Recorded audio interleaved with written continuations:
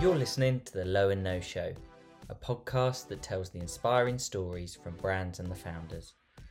My name is Johnny Stevens, the founder of Better Without, the app that helps people discover low and no drinks. I'm sitting down with guests to hear their stories, learn about their products, and the lessons they've learned. Hello and welcome to another episode of The Low and No Show. I am here today with Chris and Rose from Bax Botanics. If you haven't come across them, I don't know where you've been living because they are everywhere in the media, being picked up by BBC Good Food and win awards. So I won't do any more introduction. It'd be great to hear from you. Hello. Hi. Hi, how are you doing, How are Johnny? you? I'm very well, thank you. How are you? Yeah, good. Very good. Good. So it'd be great to hear just a brief introduction about the brand and how it came about. Okay, so it kind of goes back a number of years. We have worked with Flavour. We've worked together for the last 20 years, and we originally were working. We have a business called Taste the Wild, where we teach people about foraging and how to cook over an open fire and how to use wild flavors, plant flavors in cooking. And we've done that. We did that full time until we started Bax Botanics. But so over that time, we were teaching about wild food. We were teaching about plant ingredients. We were also consulting to the food industry. So chefs would come to us, manufacturers would come to us and ask us about, this particular plant knowledge. And we used to create things really just to inspire people or for other people, nothing for ourselves. At the end of every course, every foraging day course, there would be a whole selection of things for people to taste, things that I'd made from seasonal wild plants. So it might have been, a gooseberry and elderflower vodka, or it might have been a lime blossom marmalade, or all sorts of just things that were particular for that time of year. People would have a little taste of the different things. So it was all about preserving those flavours, but in interesting ways, whether it was wines or vinegars or jams or jellies or all sorts, drying and salting, these things. People would be inspired and have the recipes to go off and do these things.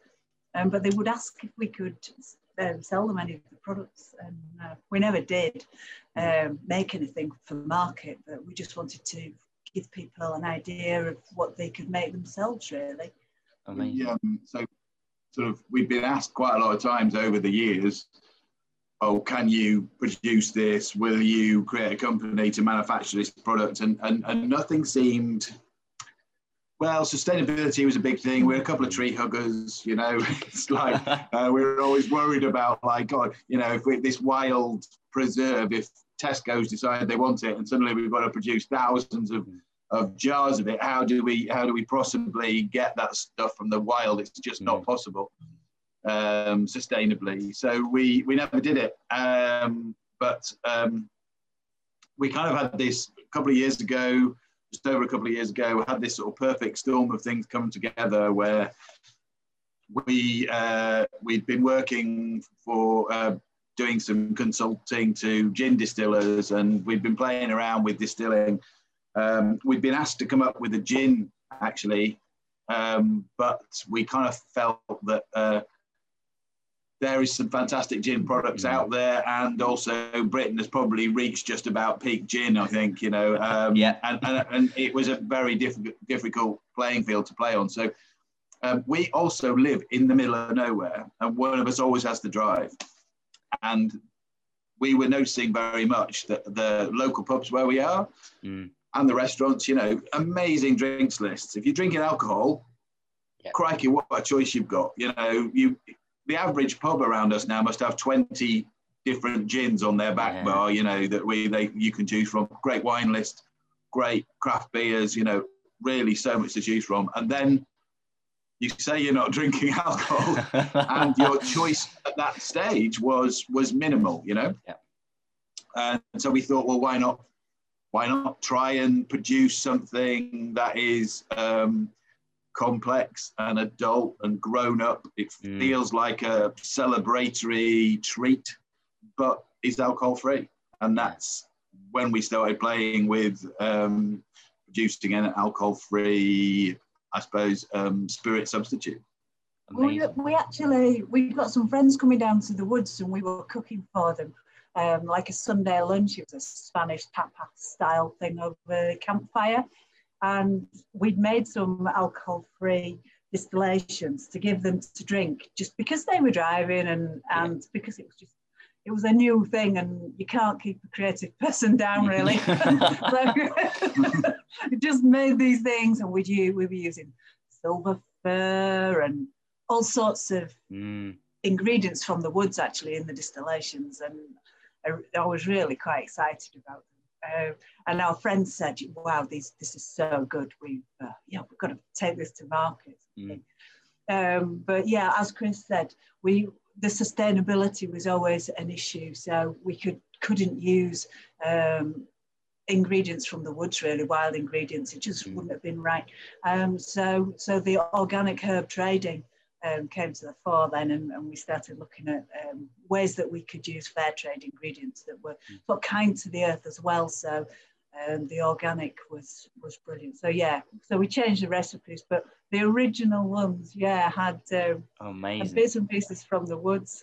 Yeah. And I think with distillation and the capturing of flavour, I mean, I always sort of bring up the kind of not just the gin maker's art, but the sort of perfumier's art as well when you're making these things. And I'm sure gin distillers think about these things too.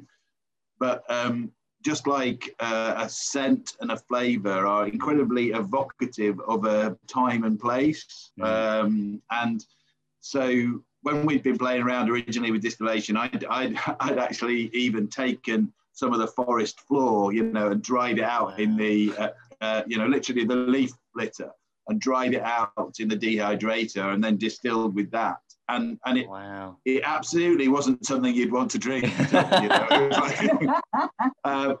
it was incredibly evocative of that time and place.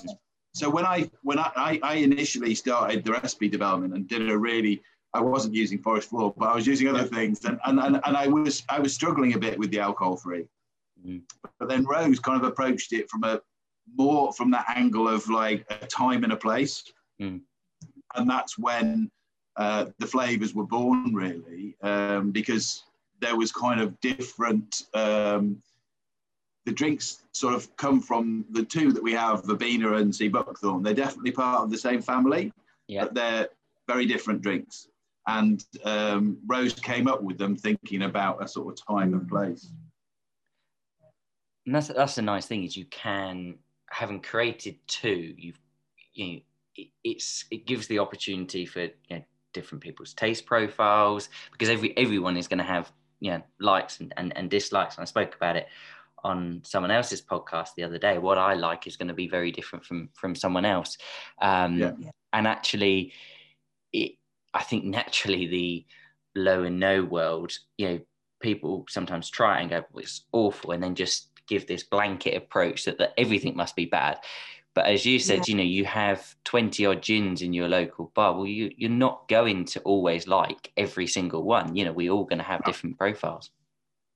Yeah, no, absolutely. And I think also, I don't know about you, but like when I'm choosing a drink, what I drink on an evening in January is not going to be the same thing I choose to drink on an afternoon sat in the sun in July. It's clearly not the same.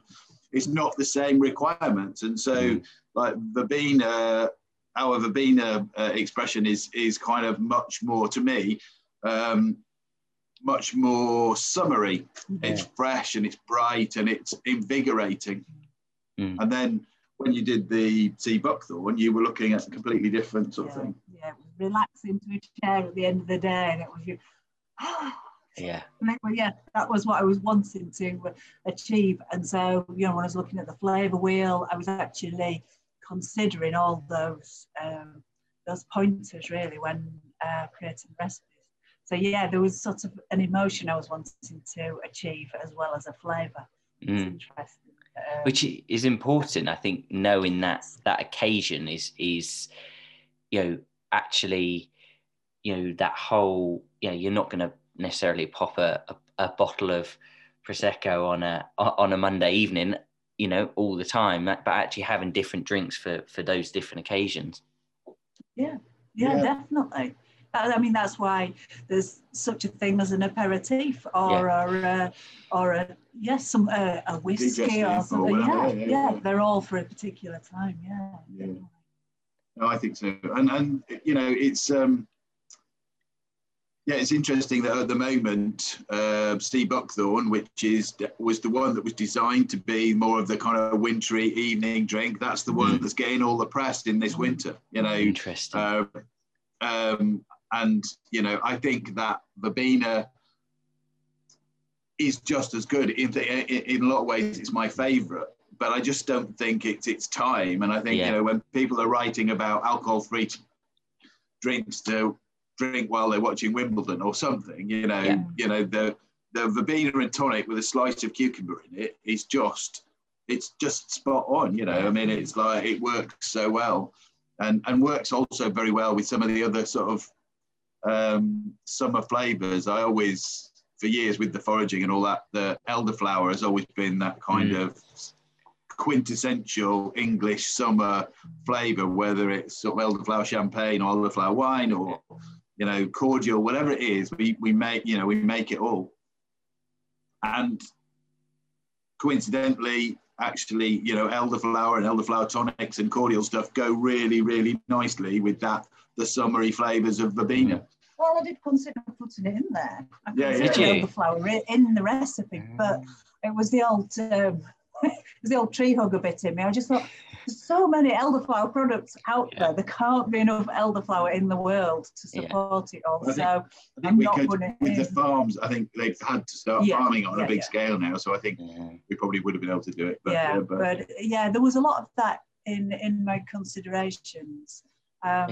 Same with juniper and all sorts of things. Yeah, it's so it is so important. Completely rubbish. No, it is. I mean, having sustainability is incredibly important, and it's important for so many of the hospitality brands. They're looking at it all the time, and we've got to look after the planet, and anything we can do is important. Well, we have sort of pillars of our business, and one of them is sustainability. And whenever we make a decision, particularly larger decisions, but often small decisions, we always refer back to those pillars. And one of those is, as I say, sustainability. So whether we are looking at how we wrap up a pallet or how we box a single bottle going out to a customer, or even, how we heat the office, what electricity company we use, we try and consider those things at each stage. And it's actually amazing, because if you consider each small thing, it's not actually an inconvenience. It's like it actually focuses your mind a lot more.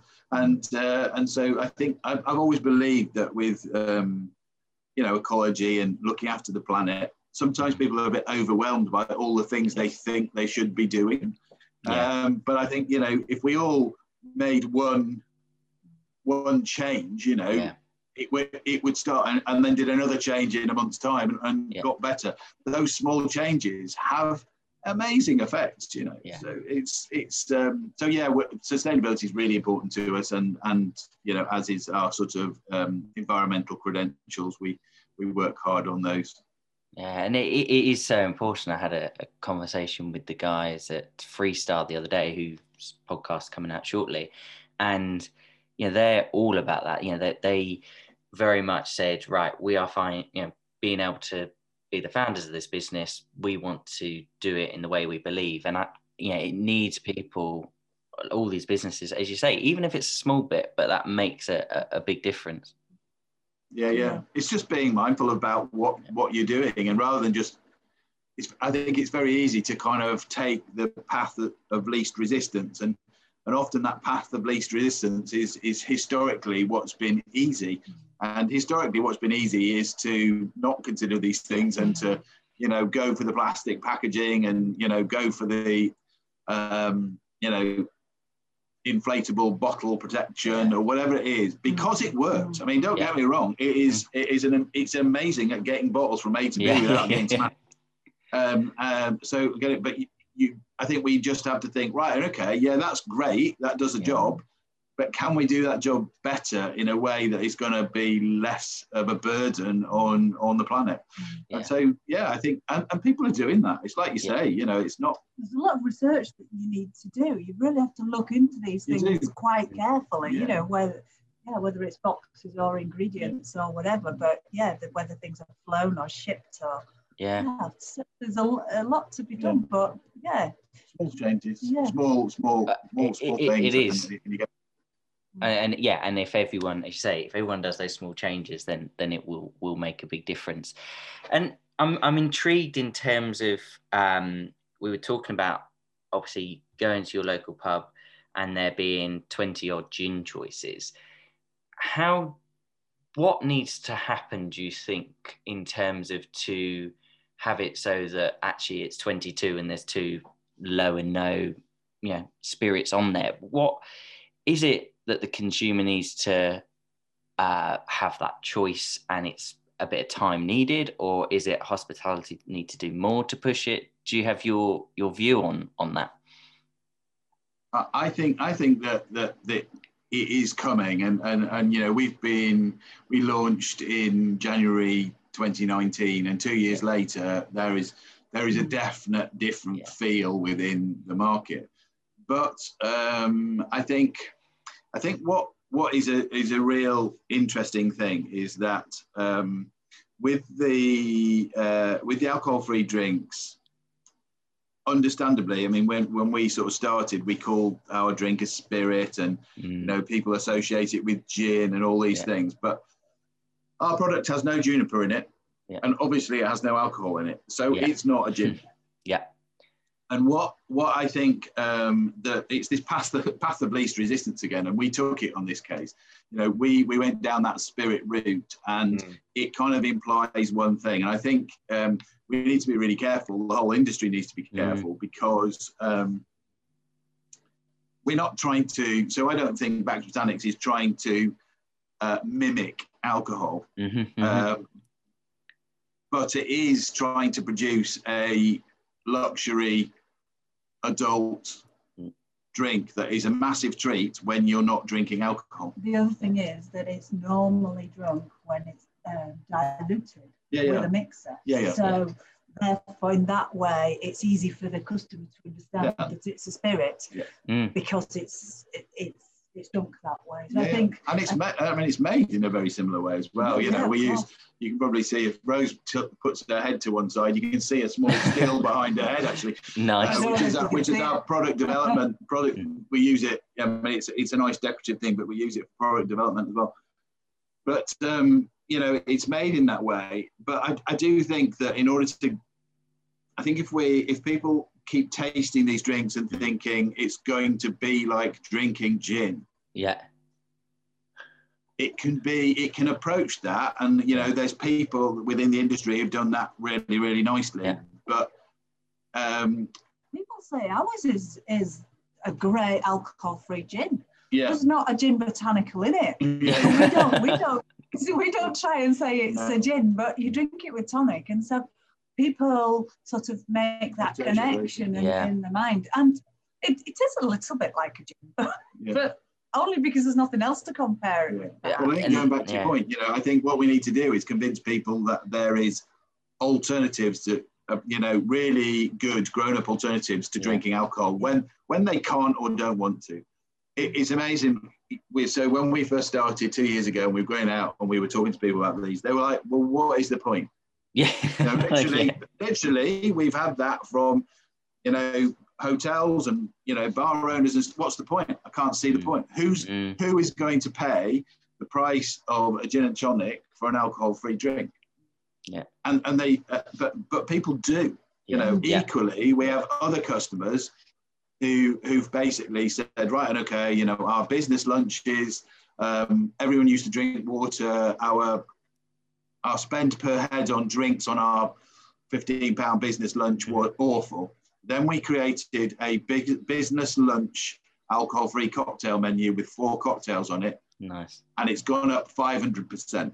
Wow. You know, I mean, even if you just hit people with that financial thing, that particular restaurant, their average spend per head on drinks on a business lunch went up 500%.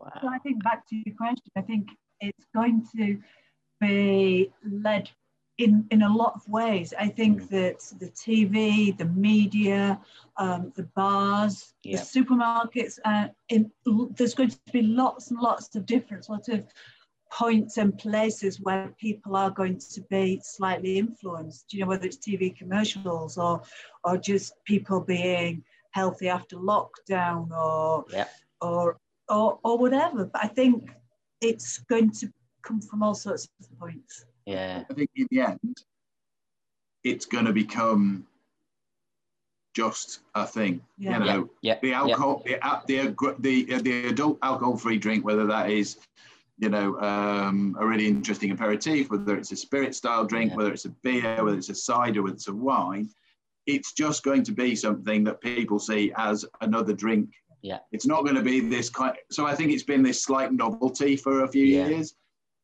My feeling is now that novelty value is still there, but it's kind of accepted novelty. And I think it's really been helped by big players like Diageo, you know, producing Gordon 0.0. Yeah. Because suddenly somebody goes, oh, right, okay. Yeah. Oh, it's a thing then. You know, Gordons have done it. It must, that alcohol-free thing must be a real thing. You know, people will go to that, just like they've always gone to Gordon's as that kind of mainstream gin brand. They will go to that, and they'll think, right, and just like all the other gin producers found, you know, people then go, well, yeah, but I want something different. I want something that's been made by, you know, a person in a barn, or, you know, I want something with slightly different botanicals. I want something that appeals more to my, you know, to taste profiles that I like. And they will find, just like they found all these different gins, you know, people, you talk to people who drink gin, they almost certainly have a favourite gin after, of course, you know, they'll say, oh no, that's my go-to. People enjoy actually discovering the new ones, and they'll be saying to their friend, oh, have you tried this one? Have you tried that one? But I think it's becoming, like Chris says, it's acceptable now to be not drinking, to be drinking something else, and almost to be, you can be proud that you're drinking something new and something different, and not slightly embarrassed. People used to be like, oh, I'll have a tonic water, would you put a slice of lemon in it so it looks like a gin? But not anymore, I think. No, and it is, I think, the consumer having those options, but actually the industry has massively put so much effort into making sure the flavors are there and everything, so the choice available, but actually the quality now is, you know, just going better and better and better. And I think, as you say, people will feel less inclined to drink, and I've been writing a few blogs recently and looking at, actually, you know, there's quite a few pub landlords that are very much don't want it, because I think they fear of the damage it could do. But then my argument is actually people like the pub, especially in the UK, people like that pub environment. Actually, would people swap a coffee shop for a pub if they had really good, you know, non-alcoholic, you know, drinks? Because actually it's a very nice environment, and if you can have a really good quality drink, maybe that actually, if they embrace it, they will do very well. Yeah, well, I think you brought up the coffee thing then, and I think lots of pubs now make really good money off selling coffee, because you can go in there at lunchtime and have a sandwich with your mate, and one of you can have a pint and the other one can just have a cup of tea or a cup of coffee. And I think that very easily translates. And like I was saying about, you know, our customer who put this lunchtime cocktail menu on, you know, it's if you give people the opportunity to have that, then they will have it. I think it's very important for us as a kind of alc-free producing community to market it in the right way as well. Yeah. So we've always said that if we go in somewhere, there is no point in just selling some bottles into this place and them sticking them on the bar back. Yeah. Because they'll stay there. I can guarantee they'll stay there and no one will ever touch them. What we need to do is we need to train the bar staff. So when I walk in, like I have done before we made Bax Botanics, walked into a pub and like, right, you know, I'll have such and such and tonic, and it's a glass of Albarino for Rose, and it's like, Greg will have a pint of that. Yeah. I'm driving. Have you got anything interesting that I can have? And then they would basically go, no, not really. We do some really nice Fentimans stuff, and those was like, right, fair enough. Yeah. But what we need to do is make sure that it becomes a thing. So that person who's not able to drink alcohol, whether that's driving, whether that's health, whether that's religion, whether that's pregnancy, whatever it is, they have this option. I do think, though, that I think all the brands, because all the brands, we're all doing bits of PR, we're all talking about our own brands, but we're talking about the sector as well. Yes. And I think that in a way, everybody is clubbing together. I mean, like yourself and loads of people just saying it's a great idea. Yeah. And it's helping everybody, landlords and the customers as well, because it's showing them what they can have. Yeah. I used to be a chef. That's my background before we met. And I remember back in the 1990s, one of the jobs that you least wanted to do was design the vegetarian special. Yeah. So it'd be like, I worked in a kitchen at one stage, very, high end thing, and back in the 90s, it was like, oh, really? So what are we going to do today? It was hard work. And it wasn't hard work in the end. It was interesting. There's one of the chefs who came to work with us who worked with a guy, a Michelin-starred chef who was quite into the vegetarian thing, and he came in and he kind of just blew us all out of the water. Yeah. But what I guess my point is that at that stage, the vegetarian option was at the back of the list. Yeah, yeah. So it was like, you can have this, and this with meat in. Oh, and by the way, that we're doing a mushroom risotto or pasta and pesto or something at the end. But now, so much people. You look at a plate of food and they're picking flavours. It's almost like a flavour wheel, isn't it? Yeah. You've got all your different textures and all that, and it's the same with the drinks. Well, I think we always looked at plates of food like that, but you always had that centrepiece which tended to be a lump of protein, and now that's not the case. And when you look at a menu now, it flows completely through vegetarian, non-vegetarian. It's only indicated because it's got a little V at the end of it, but it just reads as a menu. What we've got to do is convince the drinks world that that's how alcohol-free works. Yeah. So, the fact that it hasn't got alcohol in it, it's about flavour. It's about flavour, the occasion, what I want to drink now. So just like when you're choosing a bottle of wine, so some days it's, I'm eating a particular food and it's a particular time of day and I definitely want a crisp white wine. Yeah. There'll be another time when I'll look at the same menu and I'll want to choose a real rich, robust red. Yeah. There is going to be a day when I want to go into that menu and find the one that says AF next to it because I know that everybody in the group's driving. It's all wine. Yeah. They just do different things at different times. And I think that's what we have to look at and just make it part of people's lives. Because as I say, there are more and more times in our lives when we can't drink. There was a time when I know when I left school and some of the guys, we went out to work and whatever, and lunchtime, people would go out from an office and have 2 or 3 pints and then go back to work. Yeah. I know bank managers used to do that every day. It's just like, imagine trying to do that now. Yeah. So that's just there's a perfect scenario,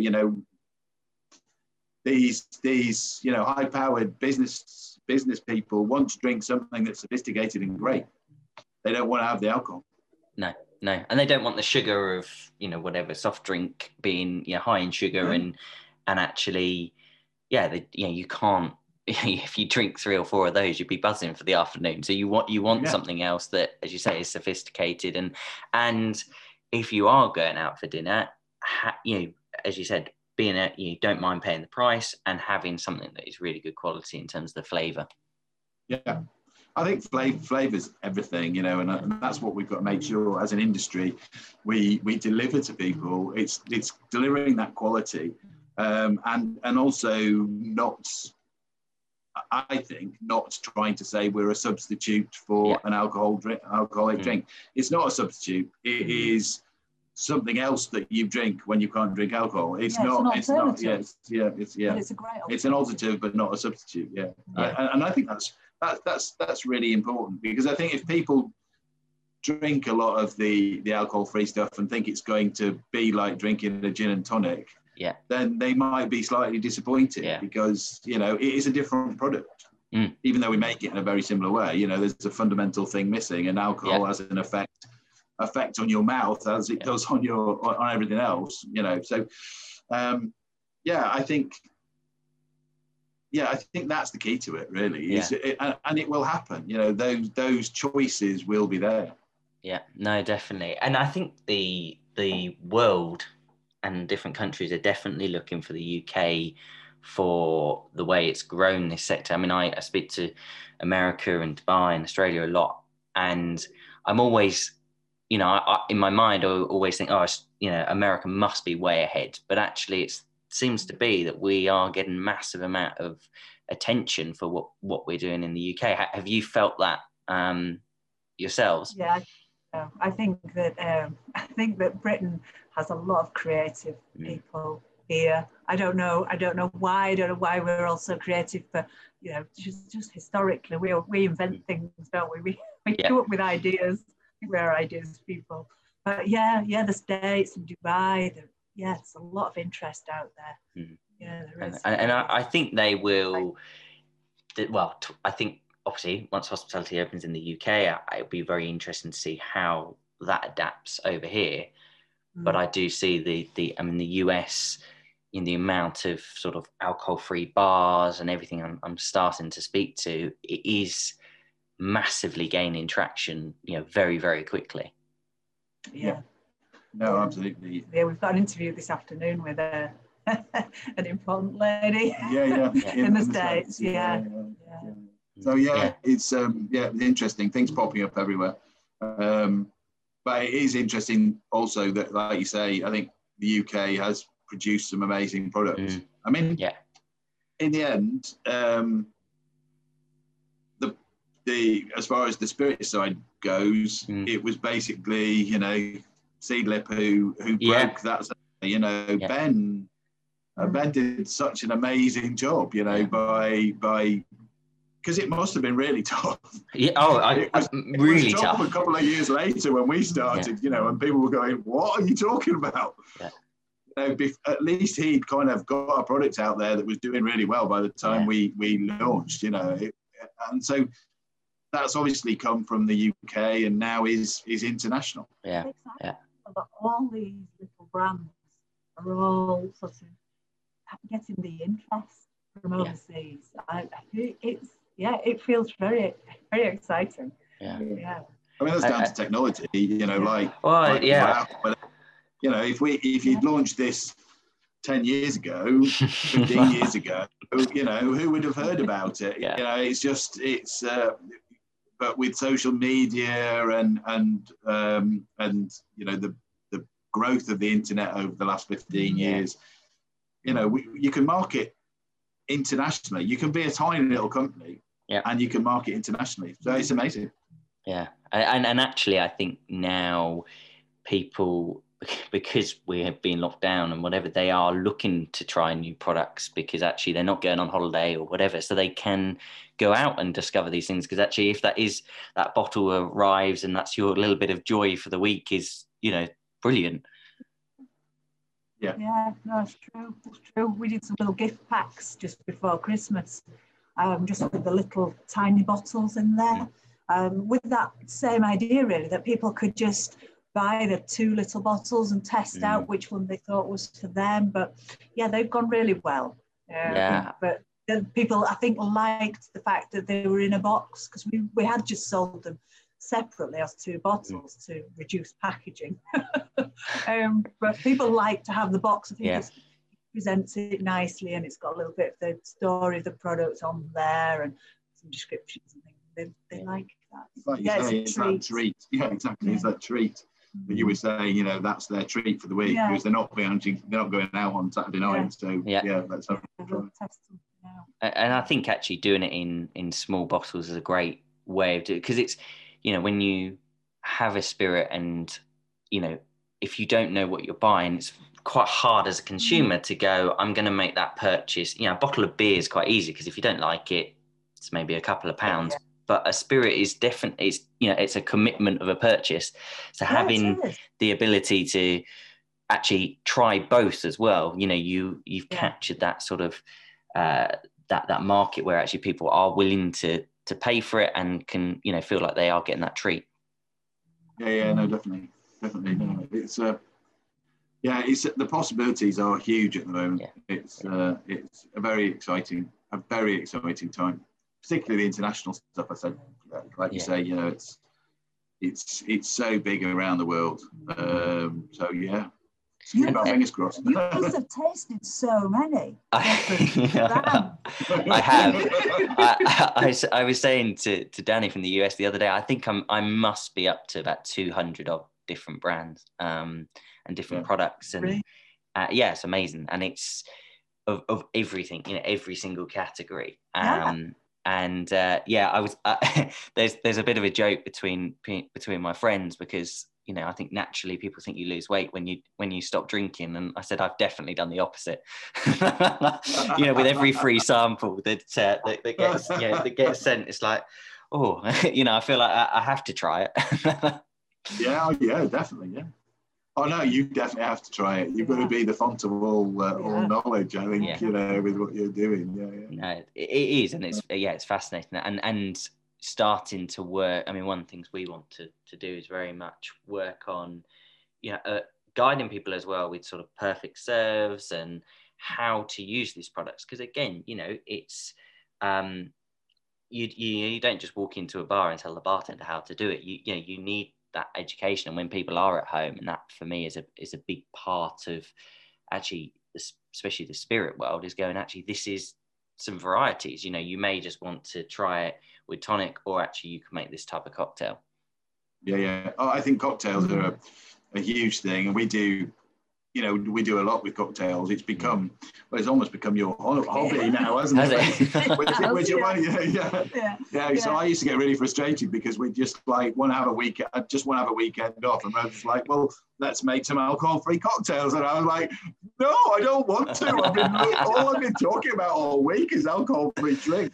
And I used to get upset about it, but now I just realised it's just like, well, no, it's not Rose working. It's like Rose having fun, and it's and it's in the kitchen. I'll be thinking, right, I'm going to make a beach cordial, because I really think that depth is going to be really good with a bit of orange and the sea buckthorn, or, you know, it's just like, it's a complete hobby. It's just like Chris cooking. It's just like, I want to have a go with some of those flavours and see how it'll all work. And it's messing around, really, having fun.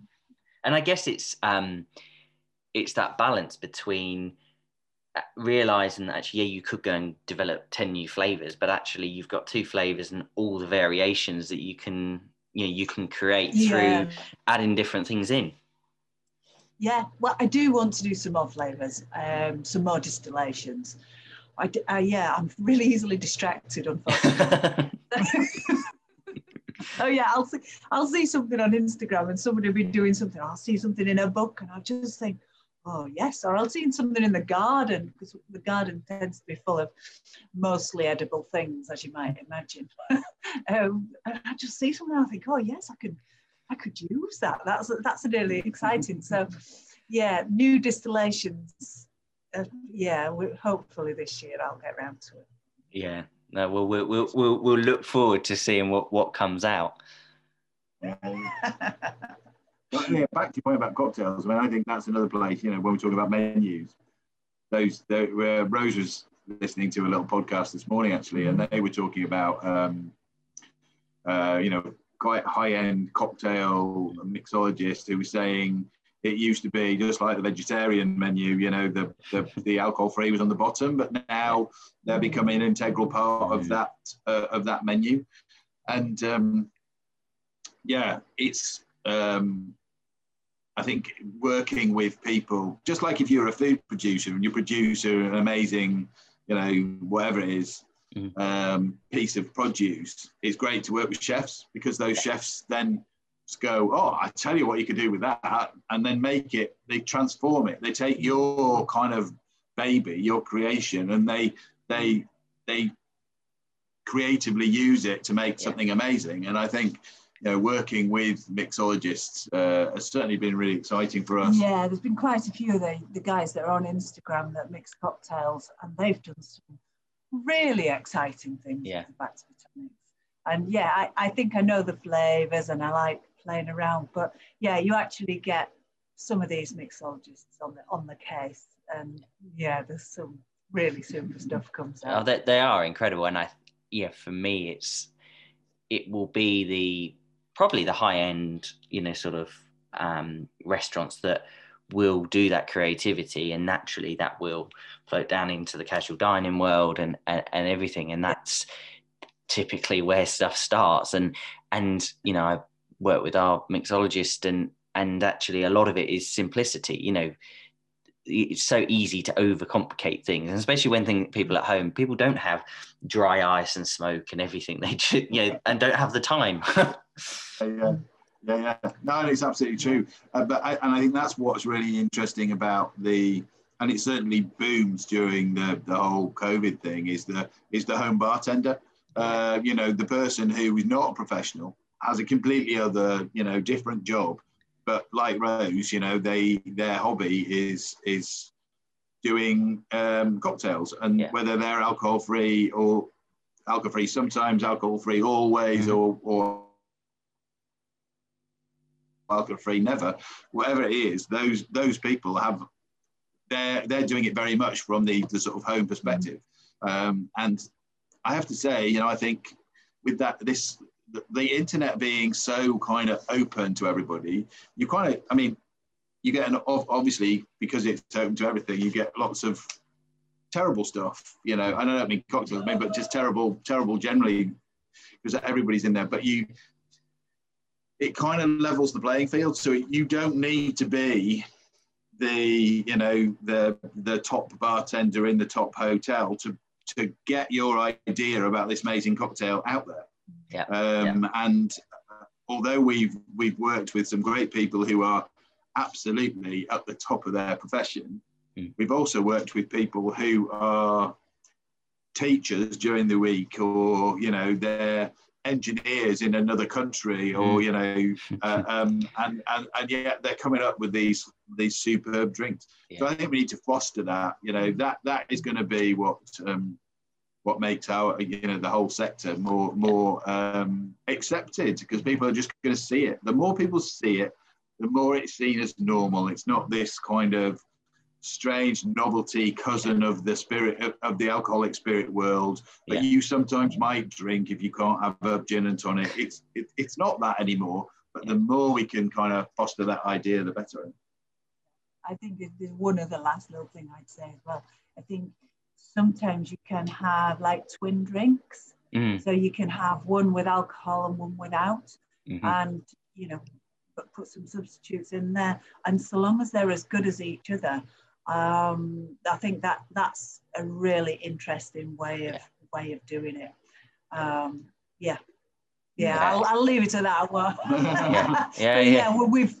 We've had some alcohol-free versions of drinks with Bax Botanics in that have been as good, if not better, flavour-wise than the alcoholic alternatives. It's great. It's really, that's exciting me at the moment. We went to a really nice little cocktail bar in Bristol, ages ago now, and took some bottles in with us, and was just chatting to the mixologist behind the bar, and I was giving her the things to taste, and she said, "Oh, I know what to do with that straight away." And I was like, "Well, yeah, no, go on, fill your boots, do it." It was great. I mean, such a great experience to sit there. And she made a south side, but she made a south side with Bax Botanics Verbena, no alcohol in it. And this was quite early on. We hadn't launched very long. No, we'd only just touched on the whole cocktail thing. And she just put it together beautifully. She put it in a beautiful glass. She garnished it, put it in front of me, and I drank it. And literally, I had this kind of, every hair on my body kind of went, oh, I was like, my God, that's something. We made the base of that cocktail, and it was just, it was an amazing. I'll never forget it. I'll absolutely never forget it. And the south side, I think, 99 times out of 100, I drink Bax Botanics with tonic. But that south side, I'll keep on going back to, and I use it now. Before lockdown happened, if we were going out training people, and people go, well, what can you do? What can you do if you don't want, you want to do something a bit different from just put the sort of classic serve? So I used to take a cocktail shaker out with me and do a south side. And I don't think it has, in every single case I've done it in kind of from a pub to quite a smart bars in hotels, everyone's just like, yeah, that's fantastic. But that, classic cocktail with an alcohol-free ingredient. Yeah, I think you've just given me a new hobby about walking around with a shaker in every bottle and giving it to a bartender. Yeah. Well, yeah, I think it's yeah. Get the creative people creating. We're good at distillation, we're good at making the drinks, but I think when you come to mixing, it's just it's an art. Fantastic. It is an art, and people come at it from such interesting, points of view, and not just the classic route, but we know somebody who's got really into vegetable growing during the whole lockdown. Top bartender, got into vegetable growing, now looking at vegetable-based cocktails, and you just think like, well, that's amazing, incredibly creative. Or you get, because of the internet and because we're managing to reach out to people all over the world, you suddenly see an ingredient being used. Because often I don't look where people are from, you just kind of think, oh, it's a person doing something really creative. And you think, right, I've never even heard of that ingredient. And then you realize that they're from several thousand miles away. And so that is then introduced to you as well. And phenomenal, really phenomenal. Yeah, it's very exciting, the whole cocktail world. I think everything that's going on is incredibly exciting. Cocktails, the low and no, and once we get out of COVID, I think it is going to be an exciting world. And until people can get out and try you in bars and restaurants, where can they find you? Where can they get a bottle? So probably the easiest place and what seems to be doing really well is online at the moment. So they can get it directly from us at www.baxbotanics.com, but also places like Master of Malt. And then you've got an amazing in the alcohol-free world. We've now got some superb, people like Wise Bartender who are doing great ranges, the Alcohol-Free Co.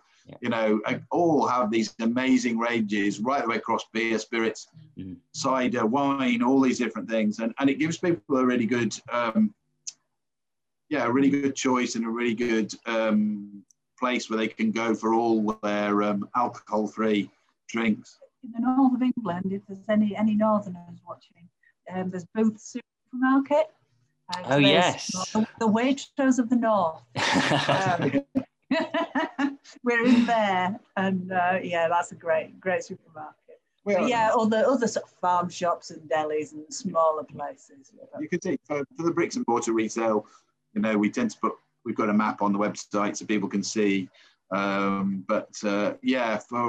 doing, I think, online sales through all sorts of industries. Obviously, have done very well over the last year, and we're noticing that is what our best routes to customer at the moment is through online. As I say, whether that's through us or from one of our sort of fantastic partners who are selling it.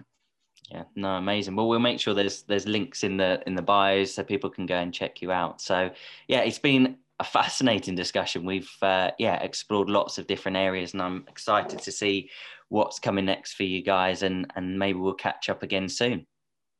Yeah, it would be great. Thank you so much. Thank you so much for chatting to us. It's great. Really good. No worries. Thank you very much. All right, cheers. Cheers, Bye-bye. Take care. Bye.